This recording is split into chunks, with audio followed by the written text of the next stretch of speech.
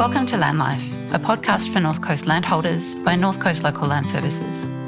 This podcast is all about sharing knowledge and experience with landholders across our region to support farm productivity and healthy environments.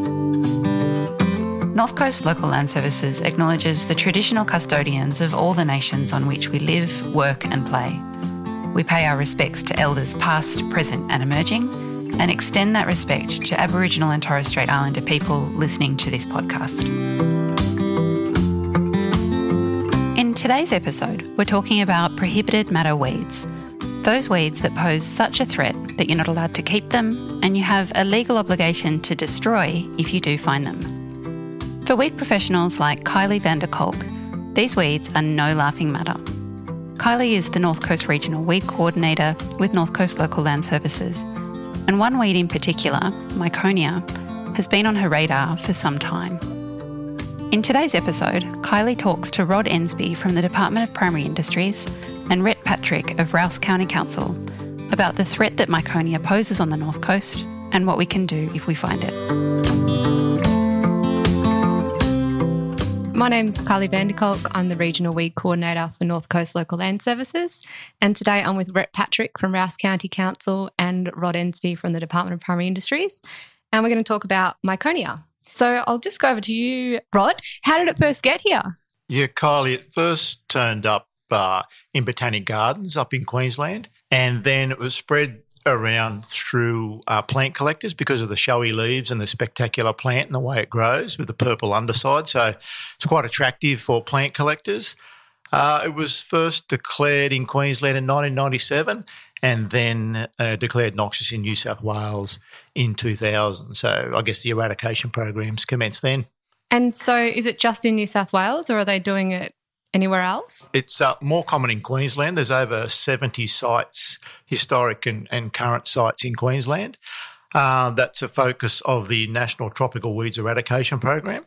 So that's funded through the Commonwealth Department of Agriculture, administered by the National Biosecurity Group, and they have a national response plan working towards that eradication program with two other subspecies of Miconia, Limnocaris, and a vine weed called Miconia. So that commenced in 2002.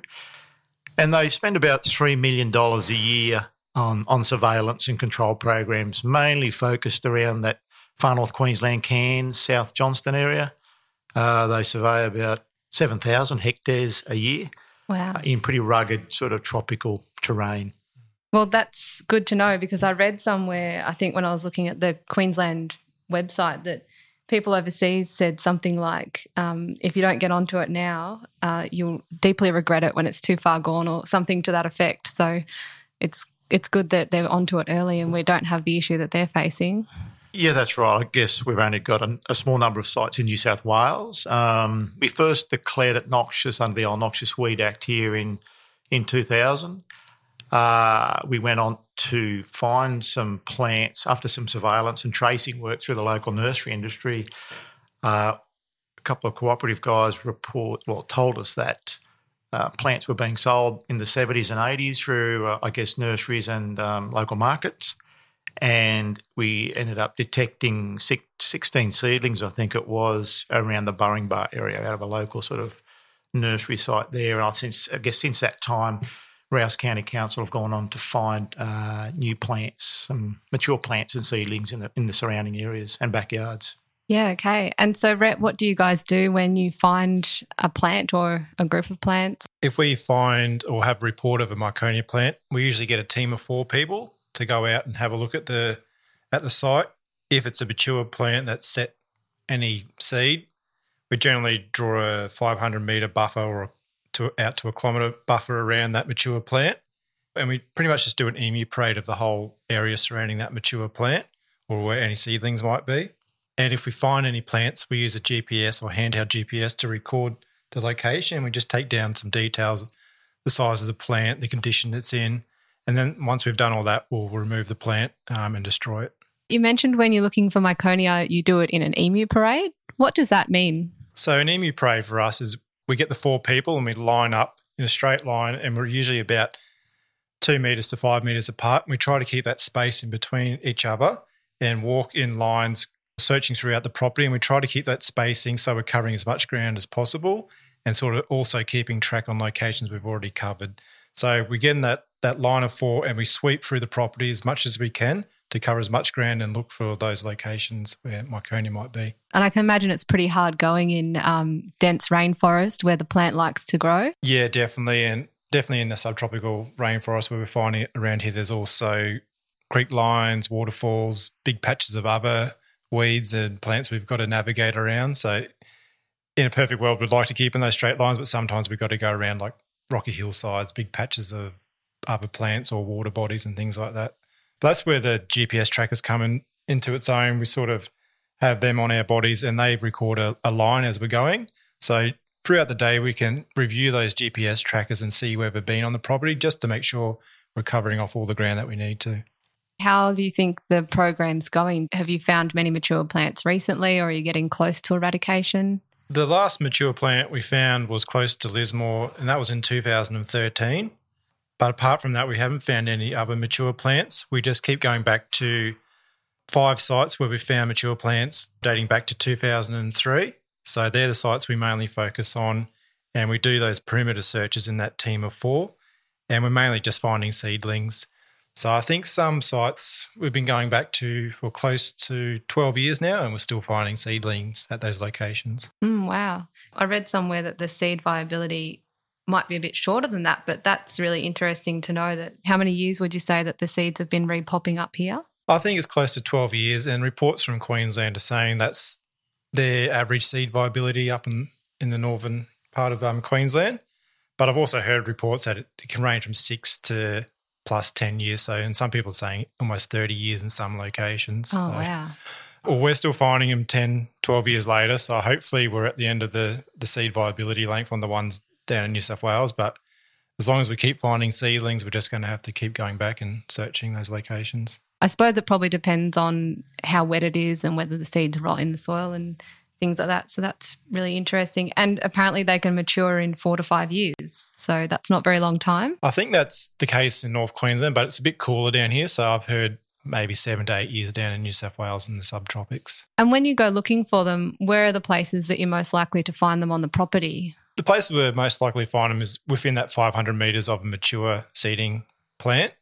It's generally wherever the birds can carry it, but we tend to find it in damp, humid gullies and subtropical rainforest. Places with a north-facing aspect seem to be prime location for it when we're out searching. So that's where landholders should look if they want to help out?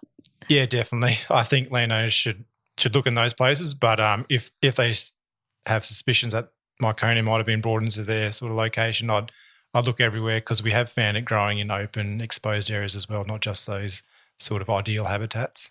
Yeah, I read on Weedwise, I think, that it can grow in full sun or the shade. So that gives it a pretty broad range of areas to... One of the mature plants we found in Lismore was seeding. It was growing outside of a nursery and the seedlings were coming up in full sunlight. So very exposed, and they seem to be doing okay. So if a landholder did find a Miconia plant, what are they supposed to do? I'd jump online, have a look at the DPI Weedwise site. Alternatively, they can just call Rouse County Council and we can get someone out to have a look.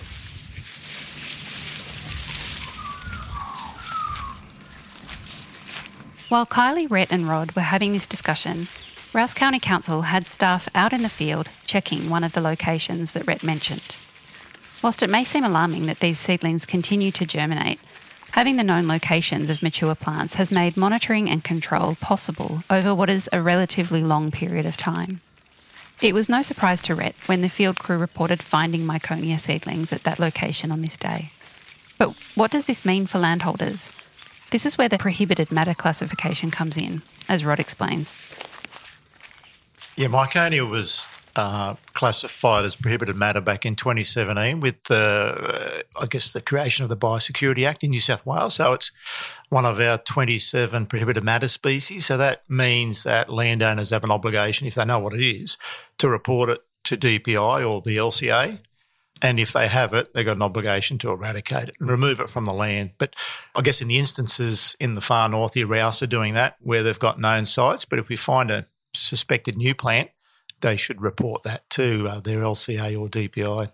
Right. And for those who don't know what an LCA is, could you explain that for us? An LCA is a local control authority. So Rouse, for example, are the local control authority for all the local government areas on the far north coast of New South Wales. And then further south, what happens then, Rod? So your LCA is your council area. So that's Clarence Valley Council, Coffs Harbour, Bellingen, Nambucca, Kempsey and Port Macquarie become the LCA. So Rouse is operates on behalf of their constituents up here. And the further south, you've got the individual councils as the local control authority or LCA. All right. Thanks for clarifying. That's good to know so that people know where to go to so they can jump on Weedwise to have a look or just call their local control authority and generally ask for the weed officer or someone who's a professional in weeds and they'll get put in the right direction. On the North Coast, including Rouse, have a number of council weed biosecurity officers. So because it's prohibited matter, that's the top of their priority list. So they'll respond to those inquiries fairly quickly. An officer will talk to the person on the phone, and if they think it is Myconia, they'll come out and do an identification on the property. And similarly, if you ring the DPI hotline, we generally refer those calls back to the council for their further inspection and interrogation from there. And so if the plants originally come from nurseries or, historic plantings and things like that, how do you think that they get into those dense forested areas now? People obviously go to a nursery. It's quite a stunning plant to look at with the bright purple undersides. So I think people might see those plants being sold historically in nurseries, take them home, plant them in their gardens. The plant matures, produces a lot of fruit, and birds are attracted to the fruit. The birds will then eat the fruit and fly off. And from what I'm hearing, a lot of birds like to defecate as they're flying. So that's where we get that 500-metre buffer zone. Is people reckon that after they eat the seeds, they'll usually defecate within that 500 metres, and that's where we tend to find the seedlings coming up. Right. And I saw that the seeds are pretty small, so there's probably a bit of a risk of them being stuck to your boots and things like that as well. What do you do there? Yeah, definitely. So we have washdown kits in our vehicles when we go back, when we finish tracking. So we'll all get together and get the scrubbing brushes out, disinfect our boots and brush off any other vegetative matter we might have on our persons. Okay, Rod, you said that Myconia is prohibited matter. What does that actually mean and how does it get listed? Is that just because we know that it produces so many seeds and it's really invasive? And what does prohibited matter mean and how does it get to be of that status?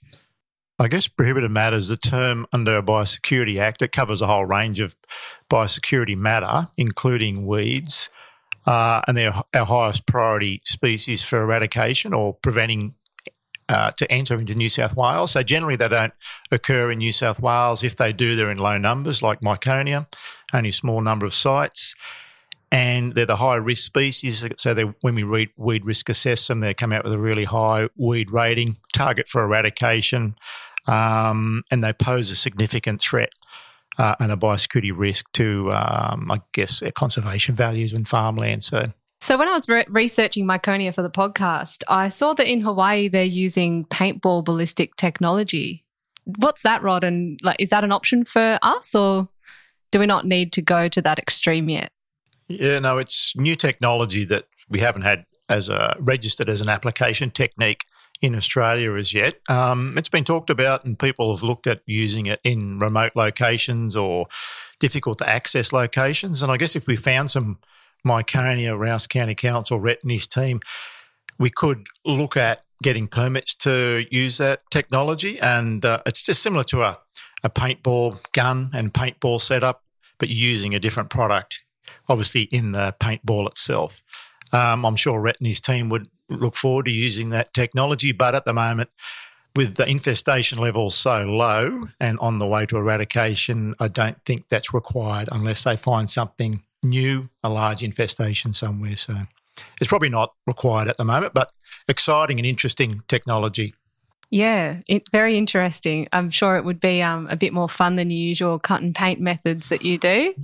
So, Rhett, where to from here in terms of the eradication program? The key focus will be to keep searching those known locations where we're finding seedlings and keep targeting those areas for eradication. So as long as we keep finding seedlings, we'll need to return to those locations and remove those seedlings. Another part of the project ongoing would be to educate those landowners that are affected by Miconia and areas that we keep coming back to, and just educate the general public, raise awareness, teach them how to spot Miconia and how to report it to us. I think if we've eradicated all the mature Miconia plants, I think we're going to eradicate this plant. But it's just a matter of finding those last seedlings and keep going back to those sites and monitoring and make sure nothing comes back. Yeah, great. And it's good to know that Queensland are doing the same thing up there. So it's very unlikely to come back to the area once you eradicate it. Yeah. All right. Well, thanks so much for your time today, guys. It's been really interesting learning about Miconia, or the purple plague, and I really hope that you continue the hard work and it doesn't get out of hand and impact on our native plants and animals here on the North Coast.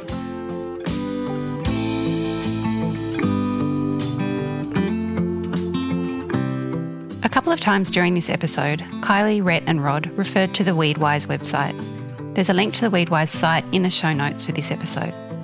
There's also a really handy smartphone app that helps with identification and provides useful control options. Just search for Weedwise in your app store. And if you're not sure, you can always call your local control authority, Rouse County Council in the far north, or your local council from the Clarence local government area south.